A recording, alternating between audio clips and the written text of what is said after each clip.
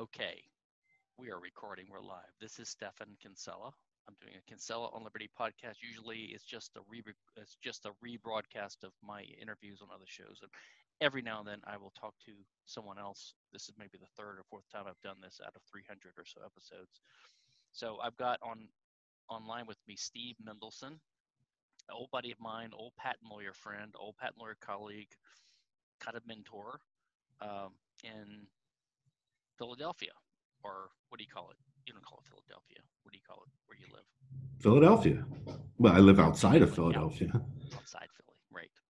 This is Um, Penn Valley. Penn Valley. No, what's the train stop on the main line that you do? Narberth? That's my stop, But Narberth. you're not in Narberth.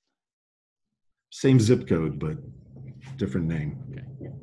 So you're in the peaceful suburbs of Philly. It is very peaceful. I'm on my back porch right now. How is And Philly? luckily, they stopped mowing next door, so it's quiet. And how's Philly doing lately? I wouldn't know. I haven't been there much in the last 5 or 6 months. I've been to my office 3 times since March 15th, twice to see Have you new moved office to space. Philly? Okay. Yeah, Yeah. yeah. But our lease is running out, so we're looking for new space. What are you gonna do?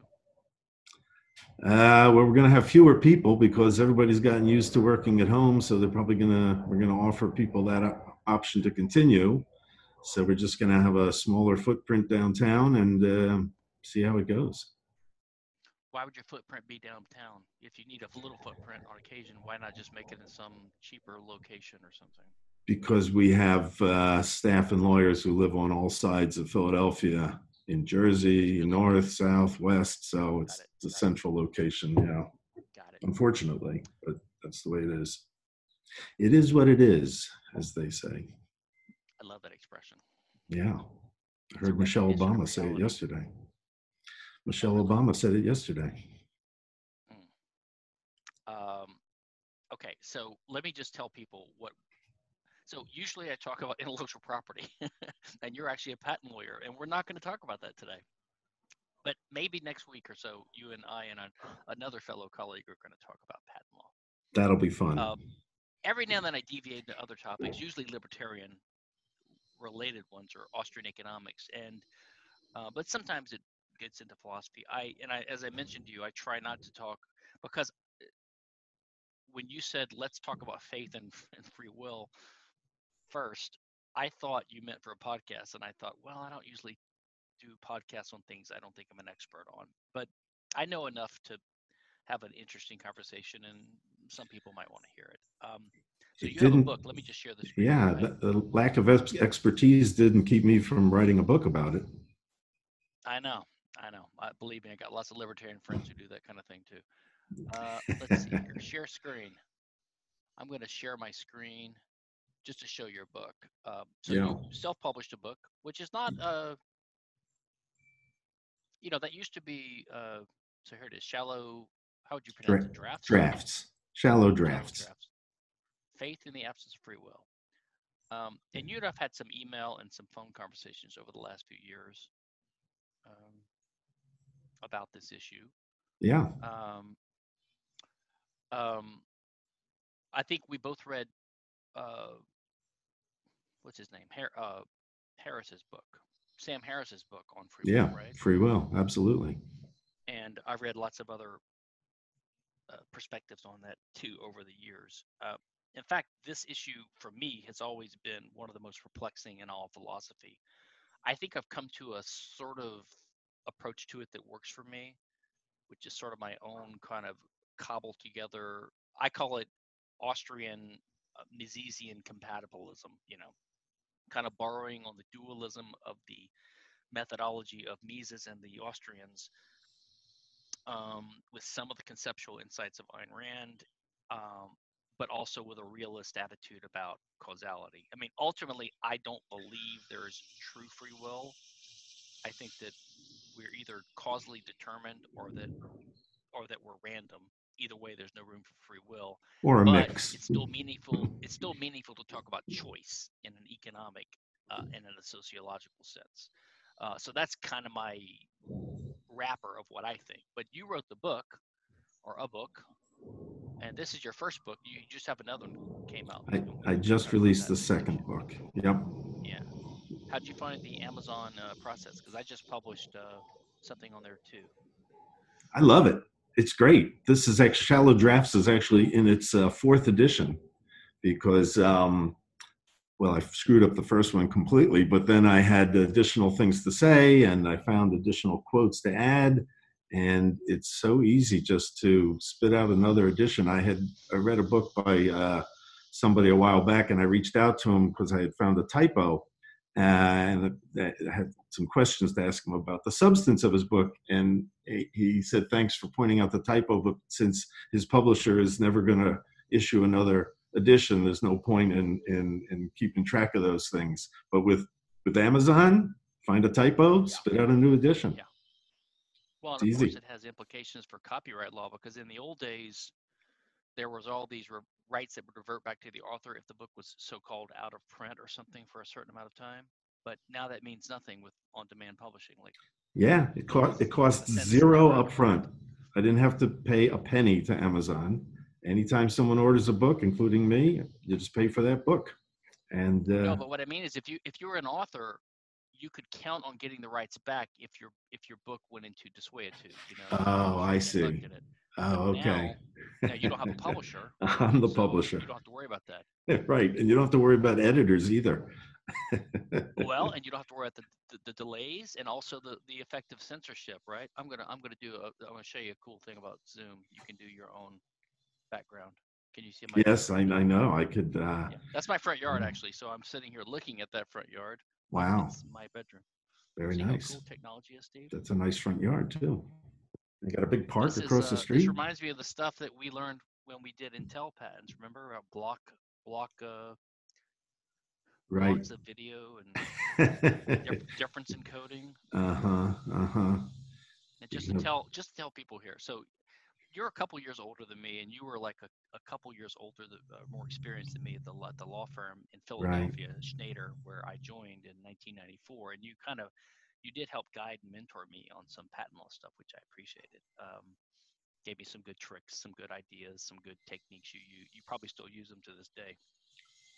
Yeah, might even have one or two new ones since then. I don't know.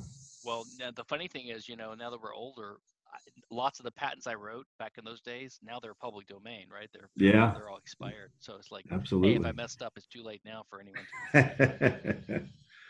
Yes, sir. Okay. Tell me what. So let me ask you a question. Your book, why? This is a meta question in a way. Why did you put a free PDF online as well as what you've done on Amazon? So what do you have, a Kindle and a print version on Kindle? The Amazon, yeah, Kindle and print versions. Yep. Okay. Why not post you have the file, obviously. You yep. Probably have a PDF you generated to do this. Yeah. Why not post that online too? Oh, well. You're not trying to get rich off this, right? No, I could. I did recently email it to everybody I know and attached Why not it. Post it online? Why not say, okay, here's Steve Mendelson's book. Here's a PDF version online and even a Mobi or an EPUB version. But if you want to buy it on Kindle, you can. If you want to buy it in paper, you can. Well, you'll show me how to do that. You'll show me how to do that.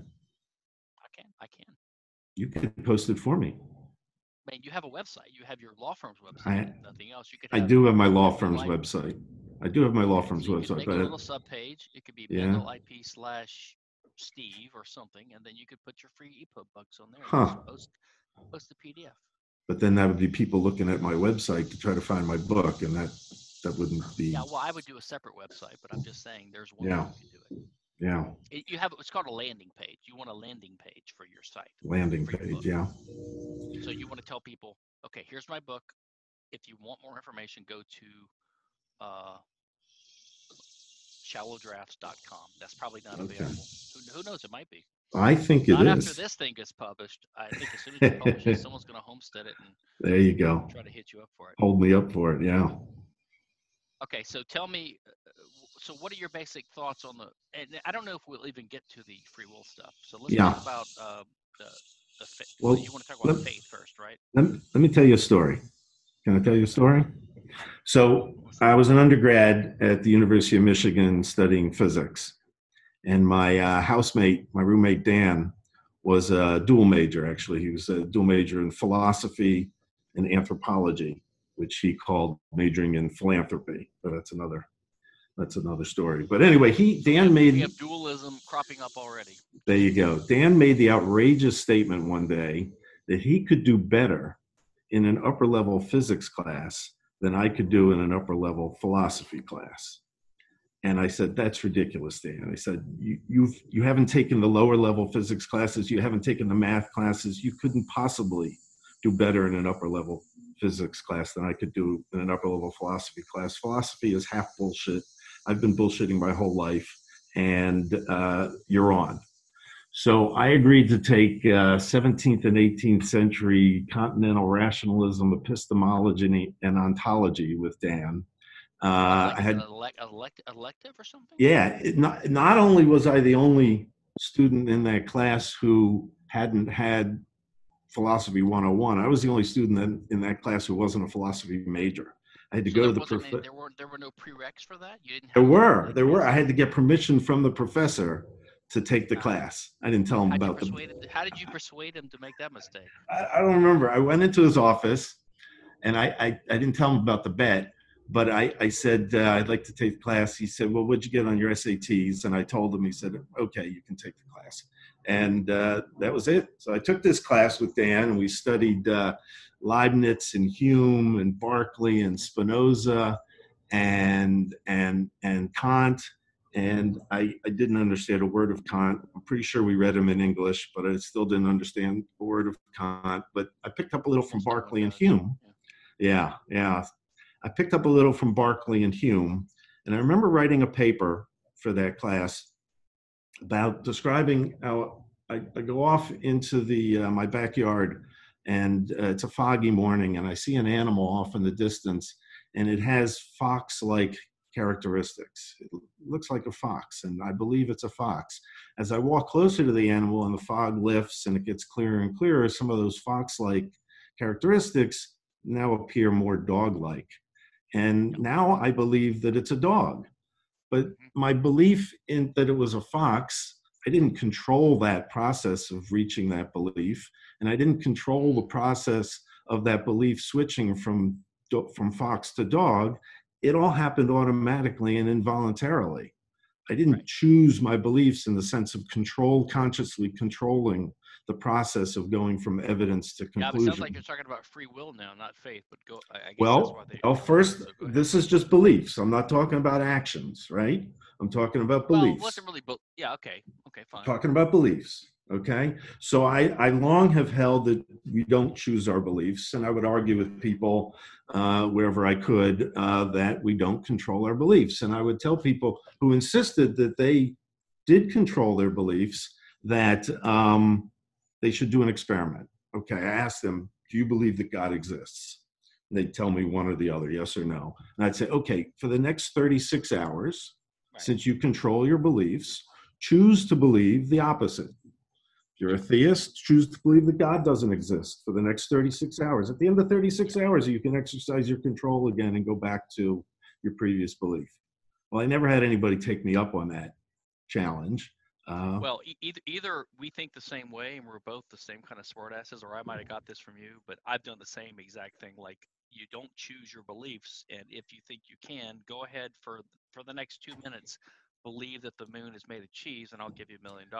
Something like that. And then people say, well, but I sort of think you can choose your beliefs over time. Like, you can sort of brainwash yourself slowly, in a sense.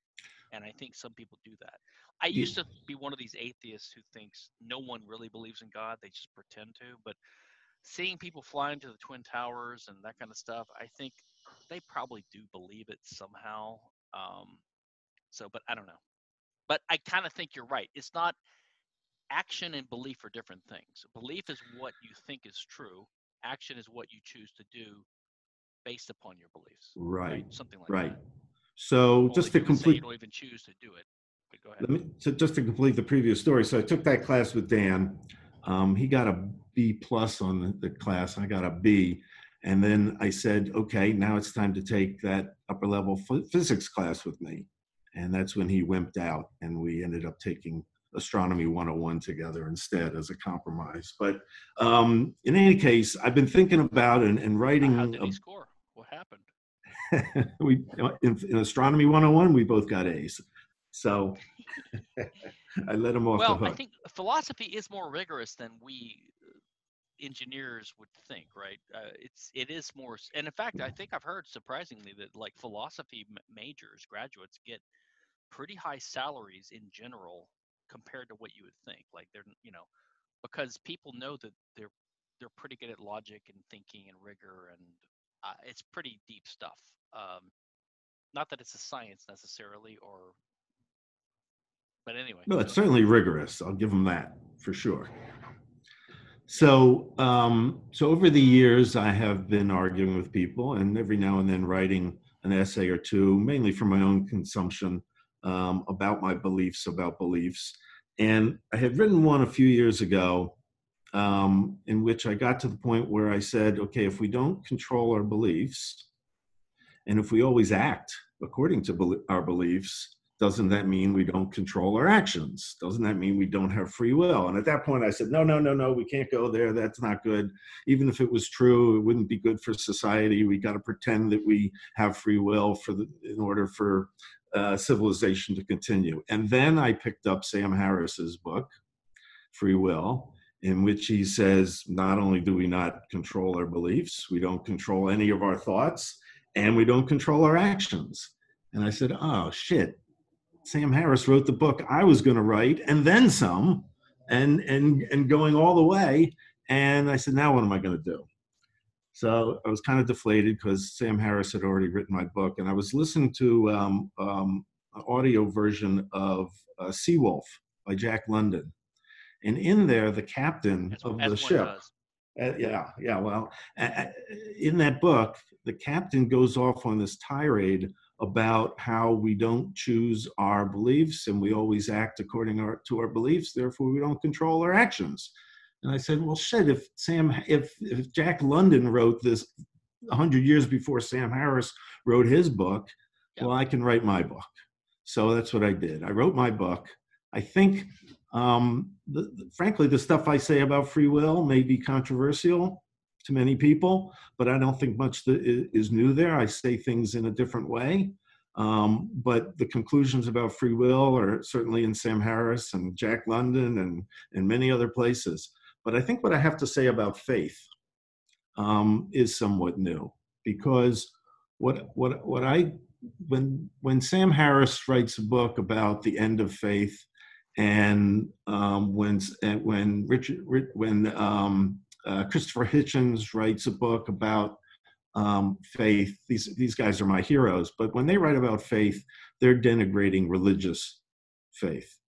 And to me, the psychological process by which we come to acquire... Wait, hold on. You mean, so let's be clear for a second. You're talking about what they call the four horsemen, these kind of new atheists? Yeah.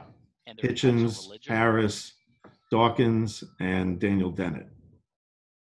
Dennett, and I've read a lot of Dennett, by the way. Yeah, well, we'll come back to Dennett because he's one of your compatibilists that we'll need to talk about. But I've read a lot of his stuff on the philosophy of consciousness and that. Yes. Yes. He's the co-author of that great book, The Mind's Eye, with Douglas Hofstadter, which is one of. Oh, okay. Yeah, I read dorm room geek out books of all time. I read Gödel, Escher, Bach, and I understood as much of that as Hofstadter, Yeah, but I understood as much of that as I understood Kant. So. Well, Hofstadter is one of these. He's one of these elusive, not gadfly. What's the right word? Like he's kind of a dilettante, but a very smart one, kind of like Robert Nozick. But anyway, go ahead. So where was I? Oh, you were getting interested in this, like the implications of you're basically a pilot. Faith. The faith part, right? Sorry, I was talking about faith. So, to me, the psychological process, the operation that the brain performs when it generates beliefs, is the same, whether those beliefs are what we call secular beliefs, like Shakespeare wrote Hamlet or Oswald shot JFK. What do you mean they're the And same? What do you mean by they're the same? You mean because okay, they're operating according to the laws of physics? yeah, but also according to the laws of psychology, our brain is performing a process that I call automatic, involuntary, subjective evidence weighing, AISEW, which I pronounce ASO. Automatic, involuntary. Our brains are organs operating according to the rules of physics and chemistry and biology, Mm-hmm. just like our hearts and our guts and our what eyeballs, whatever, are operating according to physics and chemistry and biology. Yeah. And they're just doing, the brain's doing its brain thing. It's automatic and Yeah. it's involuntary. And some of the things that it does is generate thoughts and beliefs and consciousness, and Yeah. we can talk about that. But it's just doing its thing automatically and involuntarily. And what it's doing is it's weighing the evidence that it has acquired over time. And it's doing it subjectively because everybody's brain is different and Well, whatever. see, okay, yeah, no, okay. Let me just for a second. We can keep going, but we can. There are several terms you're using that I think part of the problem with these discussions is people don't define their terms. So Okay. like free will needs to be defined, right? And choice. Maybe they're different concepts, right? Yes. Yes. Also, faith needs to be defined, and even the word, what was the word you just used? Automatic, Um, involuntary, subjective evidence. Subjectivism needs to, because that's used in different senses, like by economists and by ethicists. Okay. Well, So, but go ahead. when I mean subjective, I mean that everybody is different. When I look at a tree in my But that's not what in, that's not what subjective means. I mean, well, do you mean relative, or do you mean what do you mean?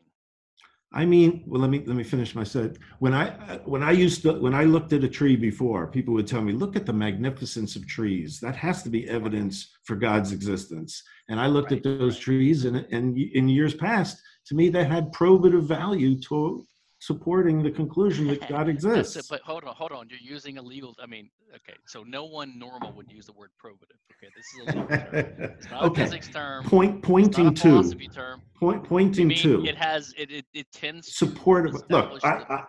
I talk about a scale. Okay, or we have a scale. Sometimes the scale I has more know. than two sides. Sometimes the scale has two sides. Right? God exists. God doesn't exist. Okay, there's the scale, and there's evidence that could potentially be on either side of that scale. People look I know. at. But that whole way of describing it takes for granted a whole framework of looking at the universe, which is, I think, basically empiricist and logical positivist, right? It's what I call monist. That's why I said dualism early on. I wasn't quite joking. I mean,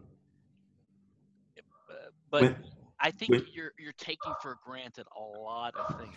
well, let me take a You're step back excluding then. a lot of things. Let me take a step back. When you say dualism, you mean mind body, right? We got these two things. Well, Is that what you not mean by exactly, dualism? but it relates to that. Dualism means that we understand the universe in terms of concepts. We higher level cognitive intelligent human, Homo sapiens. We're not animals on the lower level, which are basically instinctual or whatever, or even more automatic, like the cricket with mass ganglia or whatever they have instead of brains. We take the evidence of the senses, which that's what you were kind of referring to in your own, I'm not saying made up language, but in philosophy, this is called the perceptual realm, right? So we have percepts, we have evidence of the senses. We sense things about the universe. And now, according to like the way Ayn Rand and some of the realists like would look at it, our brains organize this sense data into higher level concepts to have a higher level understanding of the causal aspects of what's going on in the world. So that's how we understand and frame and think about the world. Now, even if we don't have free will and we're just a pilot in this little airplane riding around the world on this, sea of foam, we still understand the world in terms of concepts. And because we perceive ourselves as having choice and values, and we perceive other humans as being similar to us, we seek to frame them and categorize them and understand them in these conceptual terms in ways similar to us. So we think of them as having choice and making choices and having purposes. So it's the teleological realm versus the causal realm. The causal Okay. realm would be the realm of physics, and that's what you study with the methods of the natural sciences. But you have to study the teleological realms with a different methodology, which is that's what I mean by dualism. That's what Mises meant by dualism. You understand there are two realms of knowledge in the world. One is understanding human teleology and purposes, which would relate to economics and human interrelationships and social things, even law. And then science, or the sciences, right? The natural sciences, which goes back to causality. And to me, the compatibilism I believe in is that, yeah, in essence, we are determined, or we're random, either one. I think we're probably determined, because I don't believe in this quantum randomness stuff, but I could be wrong. But either way, it doesn't leave room for true free will, but it still leaves room for choice as a category or mode of explaining the teleological. Like, if you want to tell me you bought a brand new Mustang car, you're telling me, as another human, you're communicating some information to me about a fact about the universe, that you have a car, but you're calling it a car. So you're already organizing these different quirks into certain subgroups, right? And according to the function and the purpose that you imbue upon them and society imbues upon them, like there's a brake, there's a clutch, there's a transmission, there's a electrical system. God could probably look at it as a bunch of clouds of atoms and understand everything, but we're not God, right? And no one is All, God. all So I'm you see what I mean? saying, So go ahead. that, all I'm saying is, whatever those processes are that you just described, right or wrong, whatever they happen automatically and involuntarily. Well, Okay? they happen, but Whatever, that's in the physical realm. They happen automatically and physically in the physical realm. But if you think of your children or your friends or your wife or yourself, you conceive of what you do in the language of teleology, of purposes, right? You say, like, why did the guy rob the bank? Because he wanted to do this. Like, he had a goal in mind and he chose the means at hand to do it. That's a perfectly reasonable way of explaining what he did. Even if on the causal side, we don't really have free will, right? I could be wrong about this. This is my compatibilism, which is always awkward. I mean, what's the solution to this? To be a monist and to believe only in determinism? And then what's the point? So let's say you prove that we don't have free will. So even your inquiry was determined from the beginning of time, and whatever you're going to decide based upon this conversation or later in your life is equally determined, or right? random, or somewhat Either random. way, either Uh, way, there's nothing you can do about it. you got it. That's right. By the way, there's a recent. This is a total aside, but there's a science fiction series that just came out a couple months ago on Hulu FX called Devs. You've got to watch this, Steve. It Yeah. will blow your mind. You will love it. Have you heard about this? No. It's about all this stuff. It's about physics, free will, compatibilism. It's crazy. It's crazy good. One of the best TV shows I think, in a way, I've maybe ever seen. Crazy. But go ahead. So And he parallel universes, the Everett hypothesis that there's many worlds and every choice breeds. By the way, let me ask you, as a physicist, do you think that your view of physics has matters? Like, in other words, if you think that we live in a not Newtonian world, but in a deterministic world, or if you think there's a quantum world with randomness at the base, do you think that affects your analysis, or do you think it doesn't matter? I think it doesn't matter. I think there, Yeah. there are people who argue that quantum mechanics somehow explains free will. Right. And I said, what? That's the opposite. Quantum mechanics is I agree. randomness. So how I does agree. randomness? Yeah. So yeah. Um, I've always agreed no, with that too. Yeah, that's how I feel. and you'll see in my book, I talk about determinism not being the antonym to free will. It's one possible non-free will existence is determinism, but also randomness. Randomness, right? I happen to believe in, you said Newtonian as if that was separate from determinism, but I equate the two. And to me, our reality is mostly determined with a little bit of quantum randomness thrown in. Okay, so you actually, okay, yeah. I think that might be the case, but I tend to believe in determinism down to the bottom turtle, whatever they are. Yeah, and I don't really listen, believe in randomness, actually. I can't believe in cause, because to me randomness means cause. Randomness really and probability are just measures of ignorance, right? And I don't believe in this height. I don't believe in all these the physicists who want to become philosophers and they interpret their mathematical models in a certain way. It's fine as a model or as a metaphorical thing, but this stuff about Heisenberg and how the observer matters, there's only so much precision in reality because whenever you measure something, you interfere with it, and that means that in reality, I think that's all too much. But I don't know. Well, right or wrong, yes or no, I don't think it's relevant to our discussion about free will, because either way, either it's purely deterministic or it's deterministic with a little bit of quantum uncertainty. Either way, I don't end up at free will. So I'm okay. Let me ask you this. How would you handle this argument? Because this is the one argument that a lot of libertarians and libertarian come philosophers try to give for free will.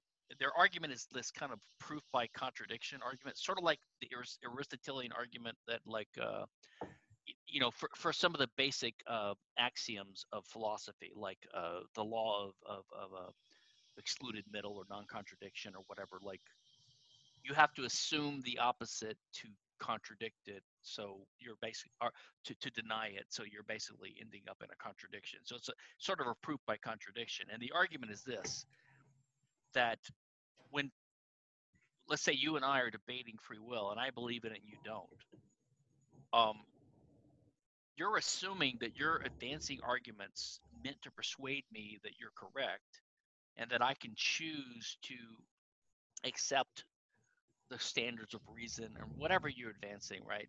I can choose to evaluate this and to decide or not. No. So you have to stop using the word choose. This argument is that you have to presuppose free will because the very endeavor of trying to argue about it presupposes free will. Have you heard this argument? Yeah, but it's not. It's not Have valid. You heard the argument though? You know what I'm talking about. I've probably had people say things like that to me. I don't recall specifically, but our beliefs aren't static because our evidence isn't static.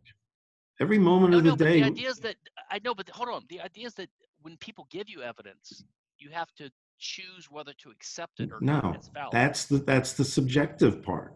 That's the subjective part of automatic involuntary subjective evidence weighing. Our brain assigns weight to pieces of evidence that we acquire. And that assigning of weight also happens automatically and involuntarily. If you tell me... Hold on. I would agree with that, but do you agree that human knowledge has increased over the last several millennia? I mean, absolutely. We have more. We have our evidence is changing all the time. No, it's not just evidence. It's the process by which humans choose which they select, right? They select. Stop saying choose. Choose is a loaded word, right? You wouldn't say. You don't talk. Choose instead of. I don't know what other word to use. It's a problem. The point is, it's a problem with the English language because we have words that themselves presuppose the existence of free will. We don't talk about a gumball machine choosing which gumball to dispense. Well, okay, that's funny you say that because there are some. Maybe it's not you. I thought it was you. There are some patent claims you and I have drafted, or I've seen other people draft. Like there was one I saw where it said the machine believes wherein the processor believes this to be the case. And so I know this is the imprecise use of metaphorical language to describe an aspect of the way the thing is configured and set up to work. But that's different. I thought you taught me that one time. But that's different.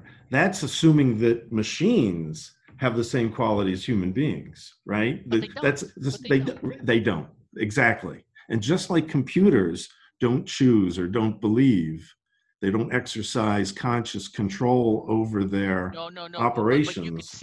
you could see an engineer setting up a system, and he would describe the operation by saying, "Okay, so if this happens, the robot will choose this or that." I mean, he's just trying to use the English language to describe what's going Right. on. Because we Um, don't have good words in the English language that, well, we also don't have infinite knowledge. We don't have an infinite knowledge, like from a God's eye point of view, of the way the quark swarms are going to work out. So we describe it in terms of teleological or purposive actions because that's the right. best way to get a descriptive view It, of what the system is doing. right. And as you alluded to earlier, and as Sam Harris says, free will is an illusion. Yes, it feels like we have free will, but that doesn't Well, mean that actually, we okay. do. So hold on a second. Correct me if I'm wrong on this. I thought I heard Sam say somewhere, or maybe it's in one of his books. I thought he had this whole thing about the illusion of free will is it itself an illusion. Like he had this point Right. that we don't even experience. If you think about it closely for a second, you just examine your experience. There's not even the illusion of free will. Um, in other words, that whole metaphor is what's used. That's used by pro free will people to denigrate the determinists. Okay, they'll say, "Well, you just think it's an illusion." But as I thought Sam pointed this out somewhere. Maybe you can correct me, but he says that the illusion itself is an illusion because if you don't actually experience, like you said, it's like you're flying in an airplane That's the being carried Buddhist in along. Sam Harris. You're witnessing things rather than choosing. You notice it after it's been done, in a sense, right? Yeah, And I I don't actually kind of agree with that. I don't recall that in his book Free Will. It might be there. I don't recall it. Um, Yeah, but maybe I as dreamed I it. said, he's a big Buddhist, and that sounds like Buddhist talk. We don't have Yeah, I'm self, and we surprised you don't. like him because he's sort of on the, a lot of the progressive left, which you're sort of kind of leany towards, right? They hate Sam Harris because he's realist about Muslims, Right, right, right. right? Well, yeah, I that Or you I say hear some it. people are good on some things and bad on the others, or you're like, yeah, maybe he's not so wrong.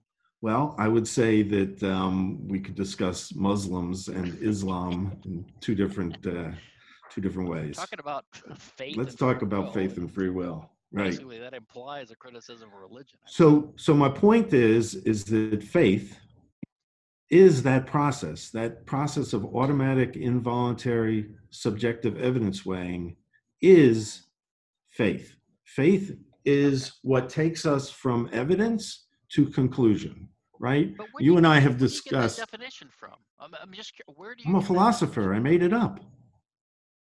Yeah, but that's you can't just redefine a word.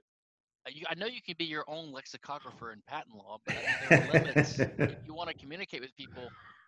See, Right. to my mind, So, as a sort of logical, rational person, there are two valid means of there are two means of validating knowledge or having valid knowledge or sound knowledge about the world. Okay, let's say one would be evidence or experience, and the other would be reason, right? And they combine, they intertwine, of course, especially chronologically.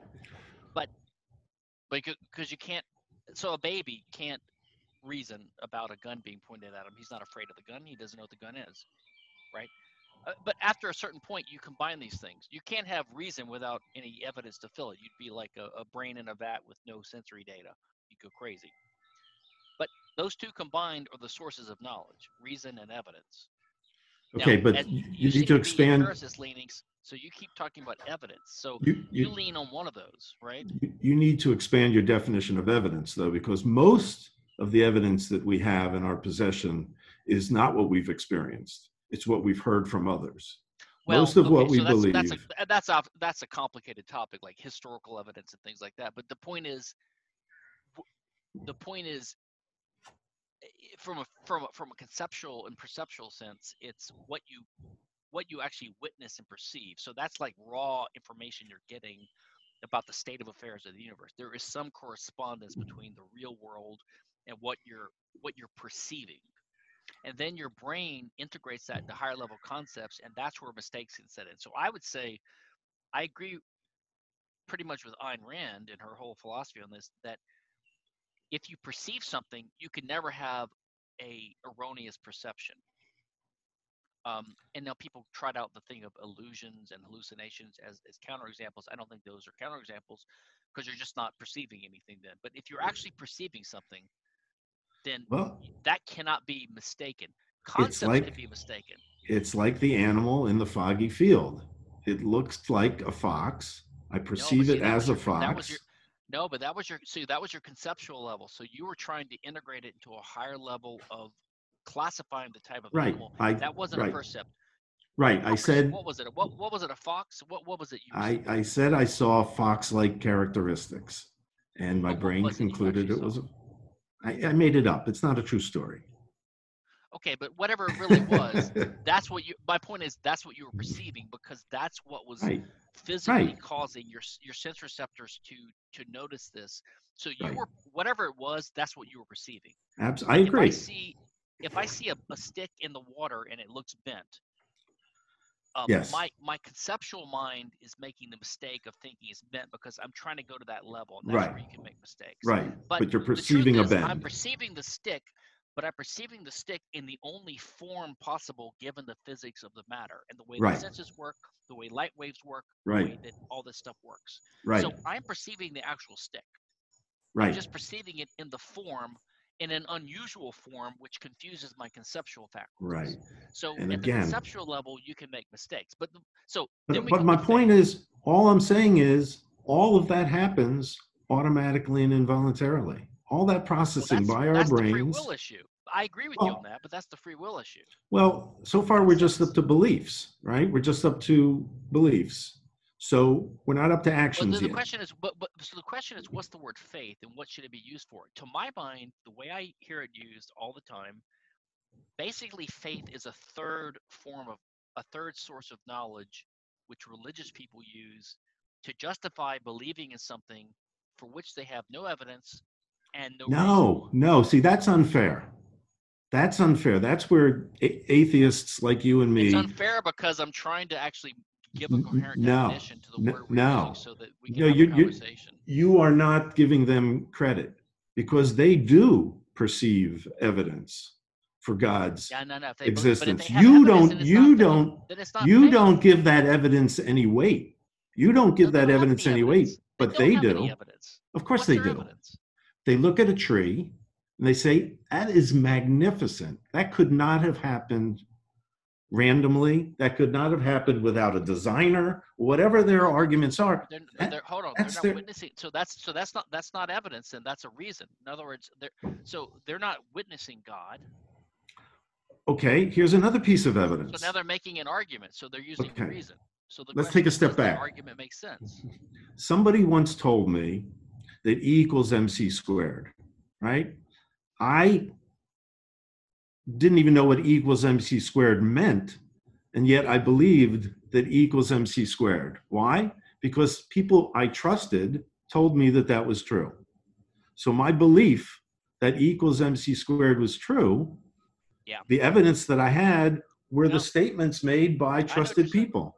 When I grew up, I was taught that God exists by people I trust, by my parents, by my clergy, by my siblings, by my friends. I was told that God exists. And then you grew up. Yeah. Then you grew up. Okay, but that was the evidence that I had.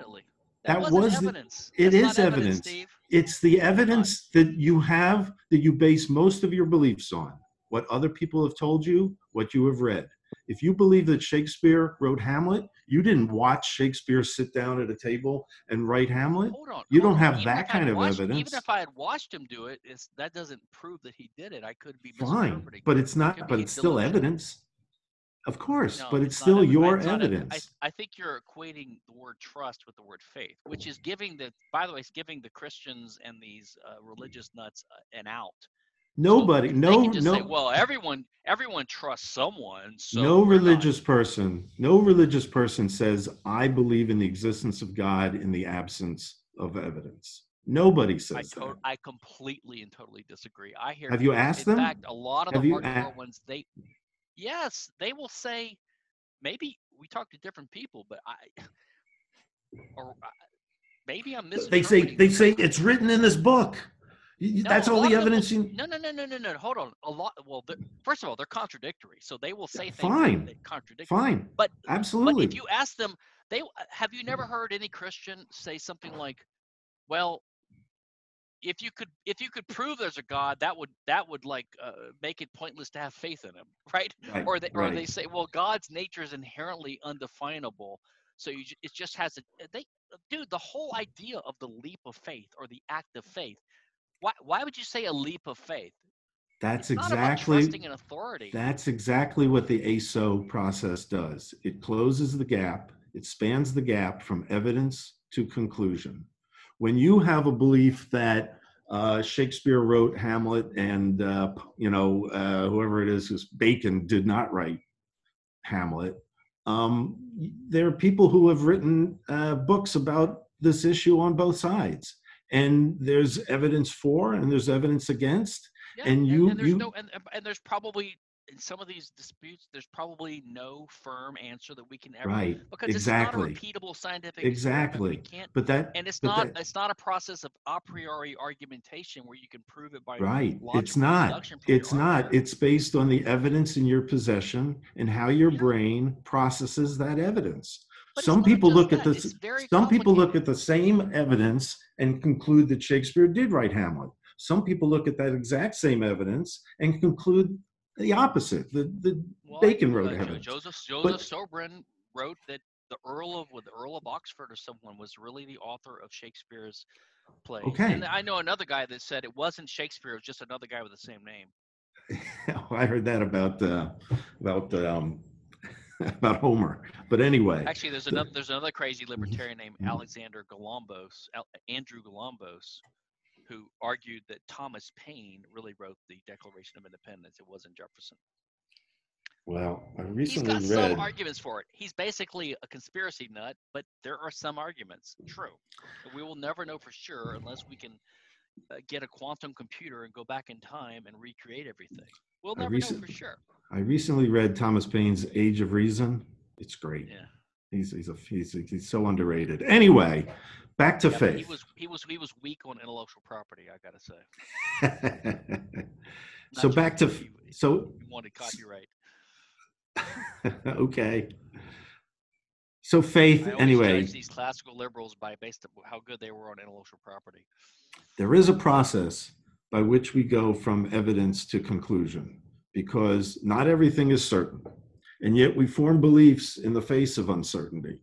And that process of going from evidence to conclusion is what I call the automatic, involuntary, subjective evidence that our brain performs to process the evidence that we have. It does so subjectively, meaning it's based, everybody's different, but it happens automatically, involuntarily, and the scale tips one way or it tips the other way based on that automatic processing. Now, I think that's what people call faith. Now, some people, you're right. Some people, I'm with you until that point, and I kind of agree. okay. I think you're. It's a little flip. I don't say you're amateur philosophizing it. You're kind of reinventing the wheel, which is what a lot of people do. You got to be careful not to be seen as a crank when you do that. Well, let me say it this way. It does take a lot of work to go through all the stuff, but when you go to the faith part, you just I'm with you. Like it's as a loose description of what we do. I would use maybe some slightly different terms, which I've acquired through my reading, but I think roughly you're right. But I would also say that when you dismiss it as being automatic, I don't know what that. It's true, but what does that prove? It doesn't mean that our minds don't gradually get better at discovering real things about the world. Absolutely, it's not static. It's not static. It's dynamic. It changes. Well, it's not that it's static; it's that it has a direction. It has a direction towards truth. Well, maybe in the grand scheme of things. How can we have technological advancement if it doesn't have a direction? We make mistakes all the time. Cold fusion. I just read a great book. But we have a direction. We are more advanced technologically now than we were 100 years ago and 500 years ago, etc. I don't know. I think, if you look historically, probably the ancient Greeks probably had it over our Middle Ages. But Well, they didn't understand the things we understand about chemistry now, okay. So Bernoulli's equation and I, flight and space travel. okay, so there's a direction. Fine. All I'm saying is it's not static. Our evidence changes all the time, and our beliefs can change when the accumulated evidence tips the scale the other way. That's what happened to Even me when though I we went don't from have free being. will, right? But It's this is the yeah, point. Even though this not happens, even even though we though. don't have free will, according to your Absolutely, view, because the brain functions automatically and involuntarily. In it's a order survival for mechanism. The ones that what? survive, natural Fine. selection, the ones that Yeah, survive that do better tend to procreate and duplicate themselves. fine. I Absolutely. think we're in agreement.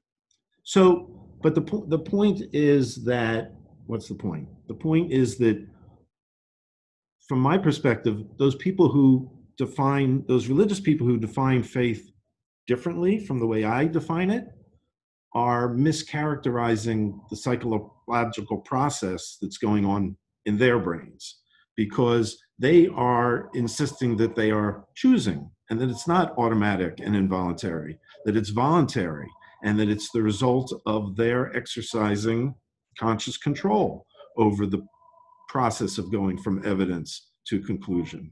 And I say that's wrong. So I But you're throw it sort of back in their redefining. Hold on, face. hold on. You're redefining the word faith. Are you going to define the word choose?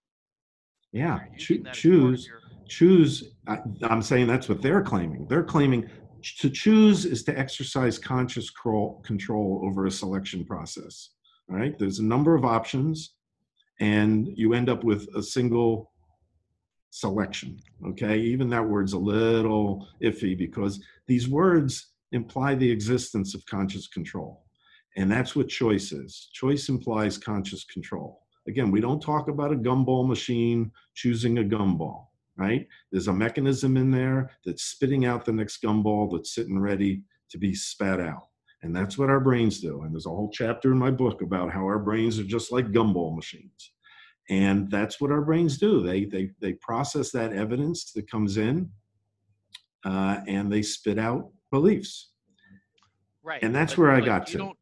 But you describe a gumball machine in terms of I don't know, random or stochastic processes No, absolutely not. or mechanical. No, it's not at random. A gumball machine is not random. If you No, know no. But you want exactly to. where every gumball machine is, if you know where every gumball is in a gumball machine, and you understand its mechanism for operation, absent quantum mechanical effects, you can predict exactly the Yeah, sequence but of colors of no one ever gumballs. knows.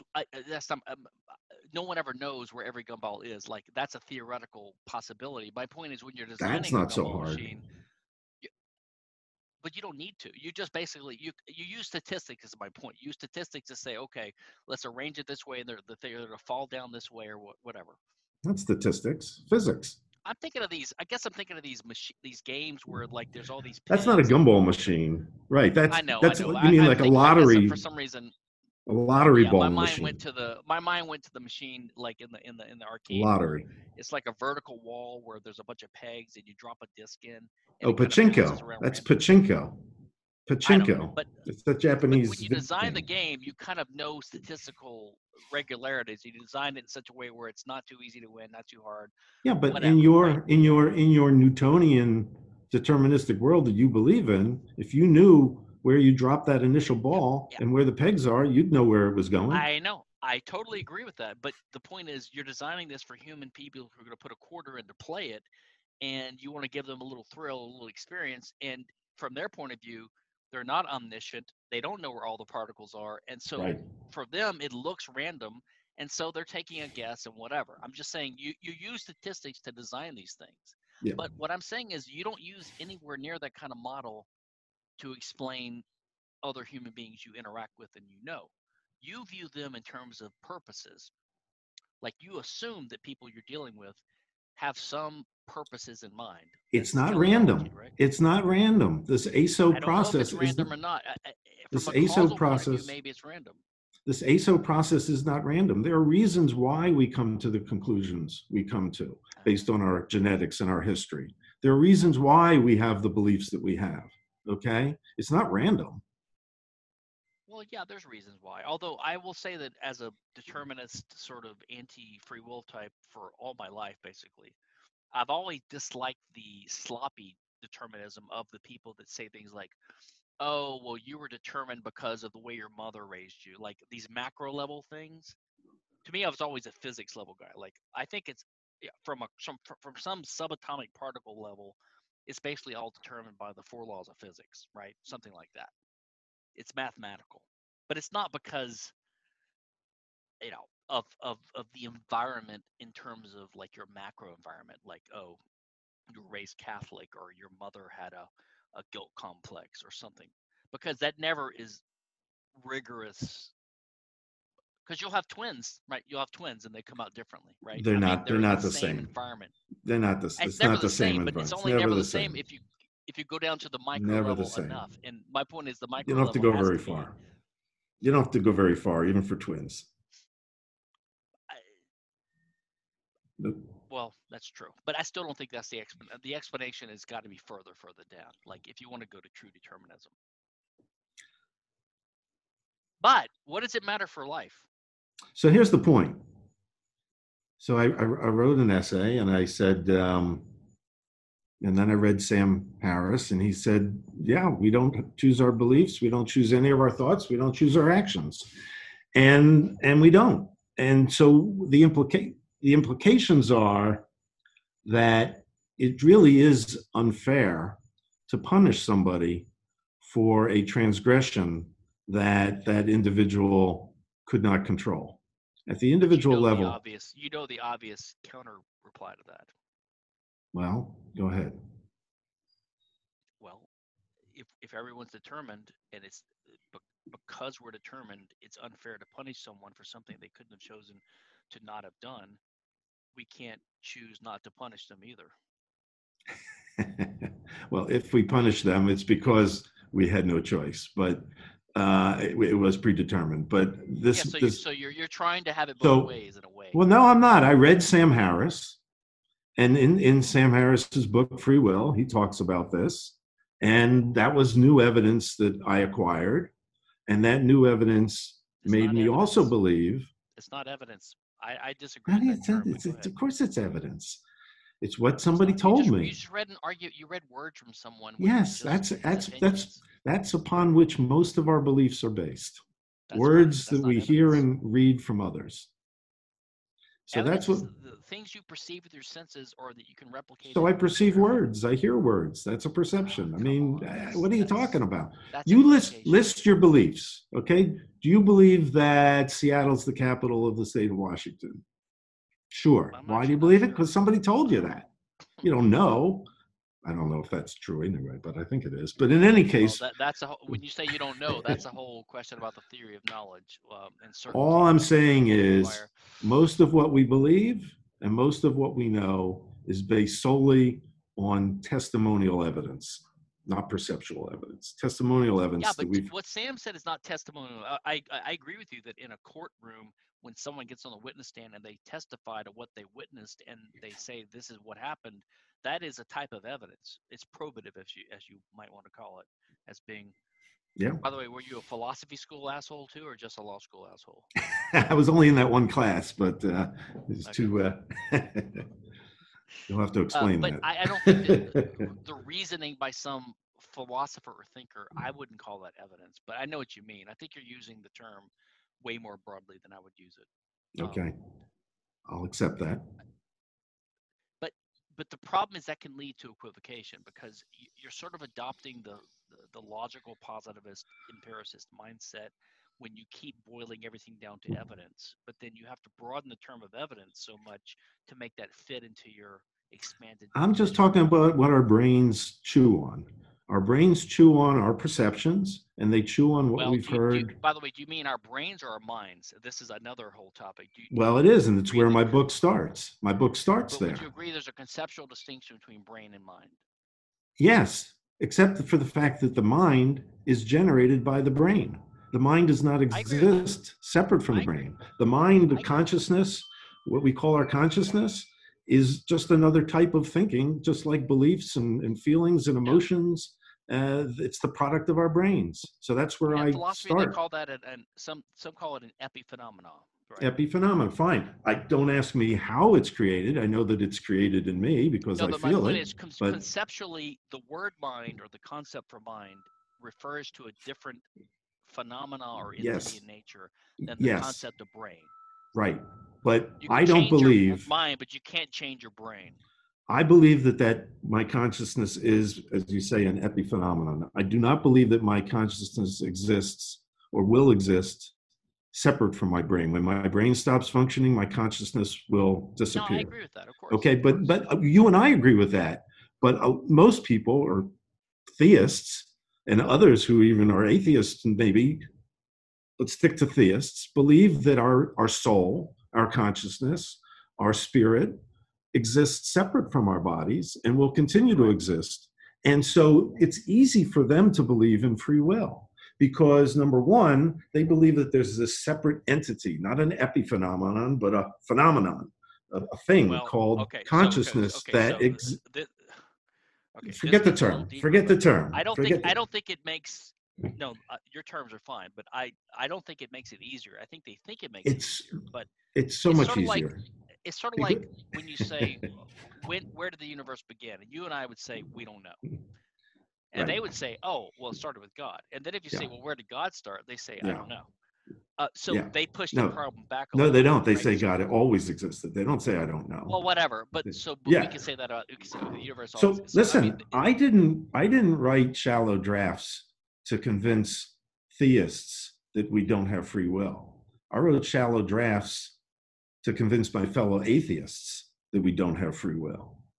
And as I was saying, it's easy for a theist to believe in free will because they believe that this consciousness that exists separate from our body, our minds separate from our body, and they believe in miracles. So they believe that this non-corporeal, non-physical thing called consciousness can somehow modify and modulate and affect but the hold on a neurons second. and the protons in our brains. I And agree. I as agree. They think there's they think. So this is where I was going to go with that God analogy.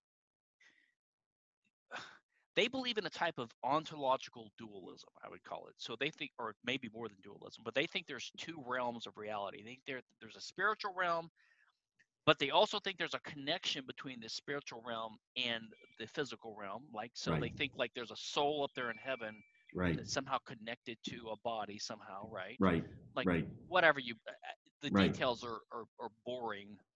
If, but the point is, you never escape the dilemma of free will, because even if you, it doesn't matter what the realm is. I mean, maybe our realm is really spiritual. I mean, if you look at the atoms, we're really empty space all the way down. So maybe we are spirits in a certain sense. So it doesn't matter if you transform or imagine this second realm of spirits. Um, Now, your word miracle is interesting because, to my mind, the word miracle is similar to the word faith.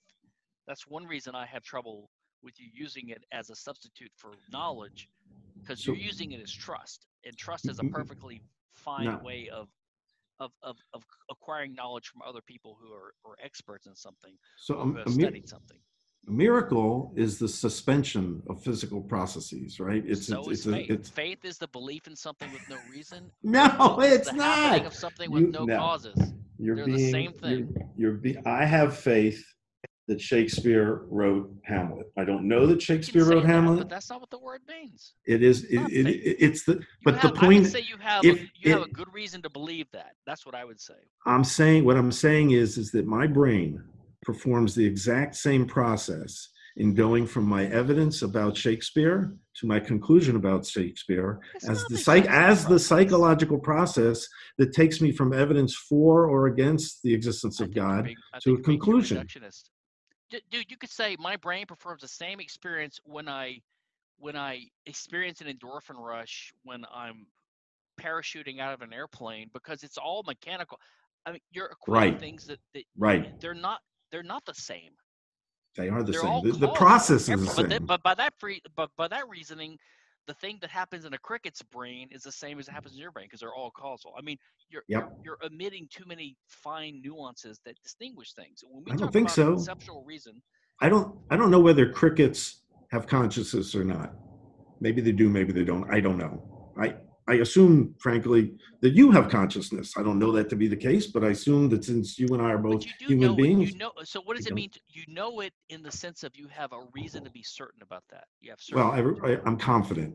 I'm not certain, but I'm confident. I know. So I know. So you want to do everything on a spectrum, like degrees. This is why you won't say you know there's not a God. You want to say, well, you're like Harris and these four horsemen guys who, oh, well, so No, far what are there's you no talking evidence about? for God. Hey, Steve, there never could be evidence for God. You know that. Of course, there How could could there be be. evidence for God? How could there be evidence for an omnipotent, immortal being? If How you would got even he know he's immortal? if you got struck by lightning for saying that, that would be evidence No, for God. It wouldn't be conclusion. totally. It wouldn't be proof, No, but it would I be totally evidence disagree. for. Huh? That's where we disagree. I don't think that. I think the idea of God is totally impossible because part of God's definition is he knows. Say he's omniscient. So he would have to know he's God, which means he'd have to be immortal. He'd have to know he's immortal. He'd have to be omnipotent and know he's omnipotent. But the problem is, even if you were omnipotent and even if you were immortal, you could never know that. Because tomorrow there could be a super God above you that was yanking your strings the whole time, which, by the way, is one of the early Christian beliefs that uh, some of these Christian heretics believe that Paul hijacked the faith and that all the Christians were worshiping this sort of fake under God who thought he was God, but there's another God above him. But you can never, uh, you can never be surprised at the lengths to which these mystics will go. They will come up with all kinds of crazy shit. And the Okay. Christians are not even the worst. I mean, I've been reading about Islam lately. If you read into the like the 13ers and Islam is even crazier. And of course, Judaism has its own, and they all do. They all have their crazy stuff. Yes, It's sir. incredible to me. They will just Yes. make up one thing after the other. Yes. So let me just. Slight tangent, but Well, okay. So maybe God's possible. Maybe God's not possible. You and I believe God does not exist. Now, you say you know God well, I exists. believe he Fine. doesn't exist. You're not persuaded he exists. No, I believe. I believe. I have beliefs. I You're don't. just not sure. Right. I'm not sure. So that I'm means not you think he's sure that possible. Shakespeare You wrote think it's Shakespeare. possible there could be a guy that knows he's going to live forever. You think that's possible? Yeah, I think that's possible. How? How could you know That, you're going to live forever? Seriously. Tomorrow hasn't come yet. How do you know you're going to be alive tomorrow? You and I I, don't know an asteroid's not going to I, wipe out the Earth tomorrow, right? We don't know right. that gravity is going to stop working tomorrow. We don't know that. True. True. I So believe how that could that's God not know that? true. I believe that that's not true. I don't know. I don't know. We're going to have to agree to disagree about whether God is even possible. Okay. Yeah, so you're the theist here. I'm the No, atheist. no. Hang on. I'm moving over because the sun is getting in the way. No, I used to be a theist. I used to be a theist. And then You the think you evidence did. that I had in my possession changed over time. And my brain automatically and involuntarily switched from me being a theist to an atheist. That happened over Why don't you time. automatically involuntarily agree that I'm right now, and we'll be done with this? Oh, if I only could, I would. So, Maybe but you let me go will. back to the, Who let me go knows? back to, Maybe in let me 5 minutes you're going to change your mind. let me just go back to justice for a second. So I said that at the Justice. individual level, it's unfair to punish somebody for transgressing when they had Yep. no free will. By the same token, it's unfair to reward somebody for doing good if they had no free will. It's unfair to Who do does that? so when there Who is does that? in a limited what? Who does that? Who rewards Who people does? for doing well? Well, your boss, if you do a good job, he gives you a raise. So you're basically trying to come up with an argument against capitalism. Go ahead. No, you're missing my point. My point is that there's an inherent unfairness to treating people better or worse based on their actions Yeah. over which they had no free will, no conscious control. Well, again, whether that's deterministic or random, it doesn't matter. But like Sam Harris, I think that there is a societal justification for punishing transgressors and rewarding good doers because we want to encourage them and we want to encourage others and Well, discourage them and that's discourage always others. been part of the argument. That's So, like right, for centuries that's been part of the argument. right. But not the part that says that it's inherently wrong to do that at the individual level, right? What's the difference? Whether you If think it's inherently wrong or not, or whether you just don't, like you, Steve what Mendelson, don't I want people running around raping and murdering and pillaging and looting. but I do think that having that appreciation of the lack of free will temper and modify and reduce the punishments and reduce Make the us more rewards. compassionate. Yeah, make us more compassionate. Absolutely. Yeah, And but and you still keep eliding the difference. I mean, you're talking about treating people, but treating is an action too. And so the people that are treating are determined too. So I don't know what are you well, saying I want you people to choose to listen to no, me no. and therefore be nicer to criminals? I'm talking because I read Sam Harris and that tipped my scale. And whatever's motivating me automatically and involuntarily to talk now is spreading that word to others. And if it has the effect of having them automatically and voluntarily change their minds about these issues, that's the way this whole process works. People communicating with one another, and that's how evidence changes over time, and that's And how by the way, beliefs change over by the time. way, just to let you know, I agree with almost everything you've been saying. I agree with all this. I'm just giving you sort of a devil's advocate, but No, that's fine. I agree that we should. Although from a criminal point of view, I would be more on the macroscopic level. I would say, listen, almost everyone you hear of that is a horrible psychopath or sociopath or criminal, they're almost always like from a poor family. They were abused by their parents. There's always a reason. There's always a cause, right? Or almost Even a always. physical brain defect. Yeah. Now, that doesn't mean that we shouldn't incapacitate some people. I do think that, Right. like, I mean, I've written Right. stuff on this. There's Right. different theories of punishment, whether Right. it should be restitution, retribution, rehabilitation, incapacitation. I tend to think incapacitation is the most uh, justifiable and self-defense. Restitution, rehabilitation, retribution, no, they're less. And I actually think in a libertarian, stateless, free market order, you would tend to have a voluntary system without even any prisons, mostly, and you would rely upon voluntary ostracism and things like that. There's a whole literature on this, which is fascinating. But it's about giving people an opportunity to reintegrate back into society, pay your debts, do what you got to do, apologize. Yeah, I'm with I you. don't know if I've talked to you about this before, but there's something about this the Jewish idea of what do you call it, repentance, Yeah. which the Christians Tshuva. sort of, yeah, the Teshuva. Christians, like, remember that black church that was shot, the black Christian church that was shot up by this white racist guy a few years ago, Yeah. and all Yeah. the black people they forgave him. It's Yeah. like, well, No, but they haven't really, but he didn't ask for forgiveness, right? right. No. He didn't even Dylan Reed. ask for it. Like I love the Jewish idea that, okay, you have to like admit what you did wrong, admit the harm you did, offer something to make it up, and humbly ask for, you know, repent and ask for Right. forgiveness and Well, offer some kind of right. so to me that makes total logical sense, and I think that's roughly the way a justice system would work.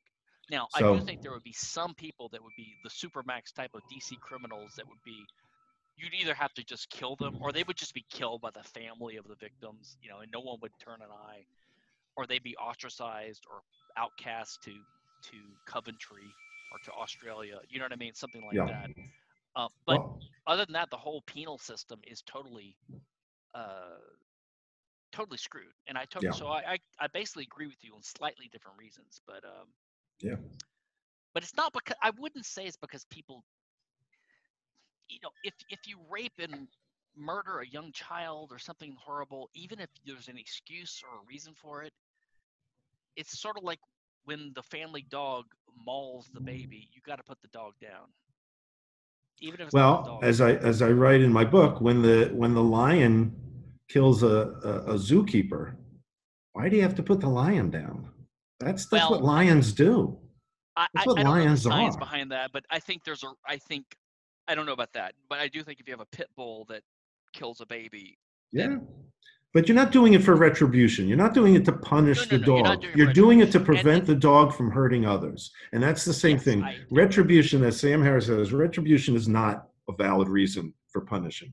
It's not to punish the past activity, it's to prevent future bad activity. Although there is a book, it's an interesting book. It's the title is called Getting Even, and I forgot the That's name of the author. Woody Allen's book. No, it's not him. It's another guy. It's a I think philosopher, political philosopher. But he explains why, even though liberal-minded people like us, yeah, you might tend to think retribution is kind of retrograde and not really the humanitarian or the social or the civilized way of dealing with crime. There are actually reasons that retribution has been and maybe could be justified as being integrated into the system. It's something to do with, it's like catharsis and all this kind of stuff. Because it I'm makes you open to feel the better. argument. Yeah, I guess. Well, I don't it know. makes the victims feel better. There are some Makes victims who want the to see victims. Right, their daughter's murder executed in the electric right, chair. right. And who are we to say that it doesn't actually give them some relief? I'm not saying the cost is worth it. I think the Yeah. cost is not worth it. That's But yeah. it's not dismissible, I think. Well, that's where the tempering of punishment and reward come in as a result of appreciating this lack of free will that we all have. I agree with you. I think that appreciating our influences in life, like I said, most people that are psychopaths, you can point to something that happened to them when they were children or whatever. Absolutely. Yep. Yep. Which is one reason I'm against spanking. I don't know if you are, but I'm against corporal punishment and all these types of the ways we raise our children. There's a whole movement in libertarianism called peaceful parenting, and I've become more and more of an inheritor of that. Yeah, well, makes sense. Mostly because of my Montessori stuff early on, but yeah, I think if you spank your children as a way to get them to do what you think is right, and you're supposed to be their protector, and you're the big, powerful parent adult, what do you expect it's going to do to them psychologically? Yeah. Now, I don't think it's the end of the world. Yeah. I know, but I was spanked a few times, and as they say, I turned out okay. But you know, there's probably rape victims who turned out okay, but that doesn't mean it's okay. Right. The question is it the right and moral way to? And it's the same thing as the punishment system, by the way. It's like, is punitive negative measures the right way to rear children? Anyway, I think if we want less psychopaths and sociopaths, we should not traumatize them when they're young. That's got to be part of it. Yeah, I'm with you. It makes it difficult to figure out how to tread, though, right? If you're constantly worried about what the lasting implications of everything that you do might have, it gets to be very well. Yeah, and that's a different concern. I mean, of course, that's the way life is. That everything you do reduces has an opportunity cost, which means that it forecloses some possibilities in the future, right? And as you go through life, then you've now foreclosed. Like, you and I will never be on the Olympic team doing something because anything. Yeah, I mean, we're not 21 years old or whatever. You know, we're not going to be medical doctors now because we've already foreclose that option by the paths. But no, but I'm not talking about personal opportunities. I'm talking about the effect that you have on others. You know, when you're raising your kid and you're deciding, okay, do I give in and give them the bubble gum now, or do I not? What's the lasting impact that's going to have on this kid? Well, you know, and I'm not saying that you shouldn't punish your kids because it will have an impact, because everything you do has an impact. I'm simply saying the science of child rearing and the science, or whatever you want to call it, the morality of the situation militates against a punitive method, just like what you're saying. I mean, but again, that has to be based on statistics, right? You have to look at what has happened in the past. Back to this monist evidence thing. Stop. Me, the nature of me. You're the one who was talking about Pachinko.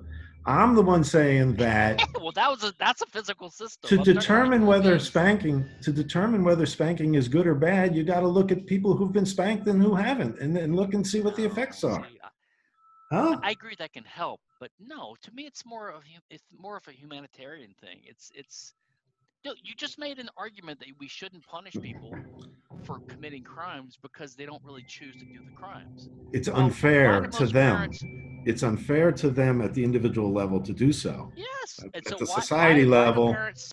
it's a No, I mean, justification. why do parents spank their children? Because they say the kid did the wrong thing. He needs to Right. be punished to learn his lesson. Right. So he It's won't like, do it well, again. yeah, but the kid probably did what was natural at his stage of Of course it development was. It absolutely was, because because the he doesn't have parents free gave will him a either. shitty No, but he parents didn't gave him a have free shitty will. environment. He didn't have free will either. Doesn't matter whether we have free will or not. We still respond to stimuli and environment, right? Absolutely. Absolutely. Yep. Can't help it. Exactly. No free will. I think we're pretty much agreement. Okay, we got to sort it out. I think so. I do want to mention compatibilism because you used that term earlier, and that's not the context that I've heard it used in discussing free will. When Daniel Dennett talks about compatibilism, he's talking about determinism and free will being compatible. And that is bullshit. What they do is they conflate free will with freedom, and they talk about autonomous beings. So that's not free will. Free will isn't freedom from influence of others. Free will is the ability for your consciousness to control your behavior. And I think that might be right. I read Sam Harris's footnoted criticisms of Dennett on that, but I haven't read Dennett himself on compatibilism. And I know that the standard philosophical defense of compatibilism is it's all over the map, number one, and it's not the same as mine. Like I said, I've tried to cobble together something based upon my appreciation of dualism, which is the Mises idea that we understand different phenomena in the universe by different modes of cognition and reasoning. So we argue about economic and teleological phenomena using deductive reasoning from the inside. We argue about and understand causal laws, the physical laws of the world, using the scientific method, to put it crudely. well, speaking of Daniel Dennett, can I read to you the epilogue from Shallow Drafts? Sure. On February 9th, 2017, I went to the Free Library of Philadelphia to hear Daniel Dennett speak about his new book, From Bacteria to Bach and Back, The Evolution of Minds. Professor Dennett had just finished discussing the illusion of consciousness when the moderator opened the program to questions from the audience. I was lucky enough to be called on first. Although I had decided what I was going to ask Professor Dennett a day or two before the program, I still fumbled my delivery. I started well enough. Speaking of illusion, I said, do you still believe, does your brain still automatically and involuntarily make you believe that you have free will? Notwithstanding their shared title as two of the four new atheists, along with Richard Dawkins and the late, great Christopher Hitchens, Professor Dennett and Sam Harris have had some heated disagreements about free will. Bottom line, Sam says no, and Dan says yes. I must say that I found Professor Dennett's answer to my admittedly obnoxious question rather disingenuous.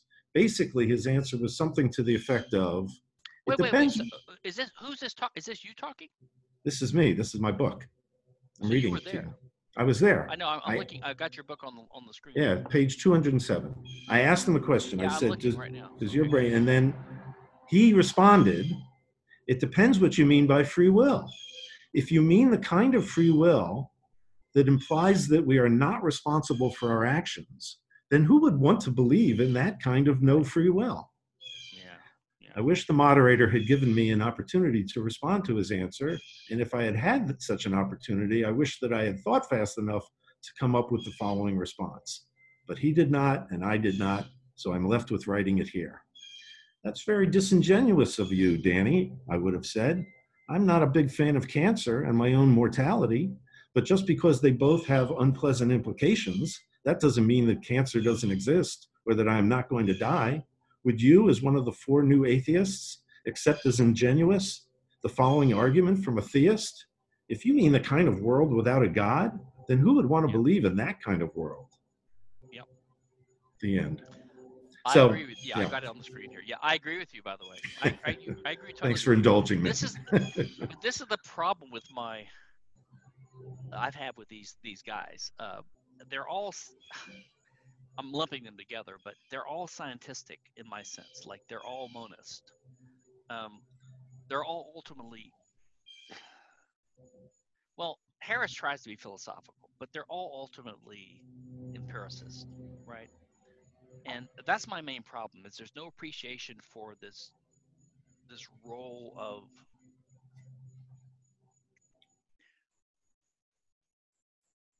of reason as a source of knowledge and a contextual appreciation of how we acquire certainty in life, right? In knowledge.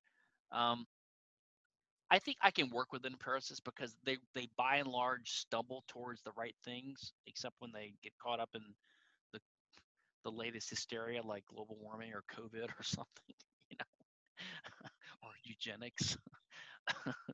But by Imagine and that. large, they're steered in the right direction by reality, the laws of reality. What can you say? Well, Anyway, here's what I say. I got your quote last page Richard. up here. It is. I quote Richard Dawkins numerous times in my book. This is his statement. If something is true, no amount of wishful thinking can undo it. So if we don't have free will, that might not be comfortable. That might not be comforting. But just because it's not comfortable doesn't mean it isn't true. And no Yeah, it's amount the of same wishful thing with thinking God. can undo it. Yeah, Same thing with God. don't Same thing with death. want to believe in a world without God. Yeah. By the way, that's not the actual end of my book. Keep going a couple pages later, and you'll see. Well, you've got to go 30 more pages Well, I see down. the joke. I see the joke. There it is. Yeah, that's my favorite joke. Did you hear about the one-armed fisherman? He caught a fish this big. Well, you know the other joke about how do you get a one-armed guy caught in a tree to get out of the tree? Ask him to clap. What? Yeah, you wave at Give him a high five. Wave to him. Yeah. Okay. Very good. Politically incorrect as always. All right, I think we've done enough damage today. How about That's this? good. Are you okay with it? I love it. Well, I'll record it. I mean, it's record if it worked right. If not, Yeah. Uh-oh. We're gonna have to come do to the the whole thing council. again. Take two. They won't know that this is already take two. We did this all. No. You gotta watch. Do you ever watch science fiction or television? Well, it depends what you mean, but no, not much.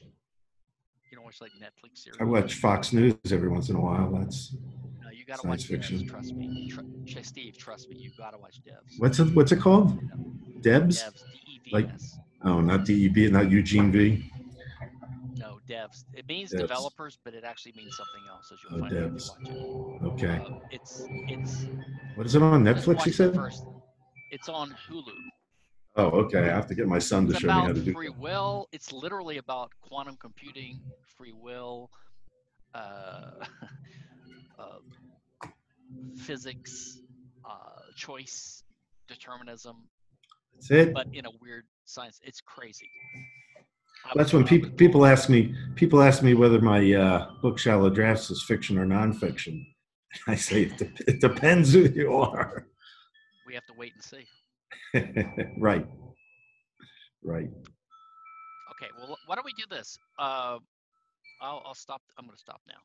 Say goodbye to Kinsella's people. Bye. Thank you, Kinsella people. All right. Stop sharing. I stopped recording. Oh no, I didn't. I stopped sharing. Hold on. I didn't stop recording yet. Hold on. And I didn't do anything.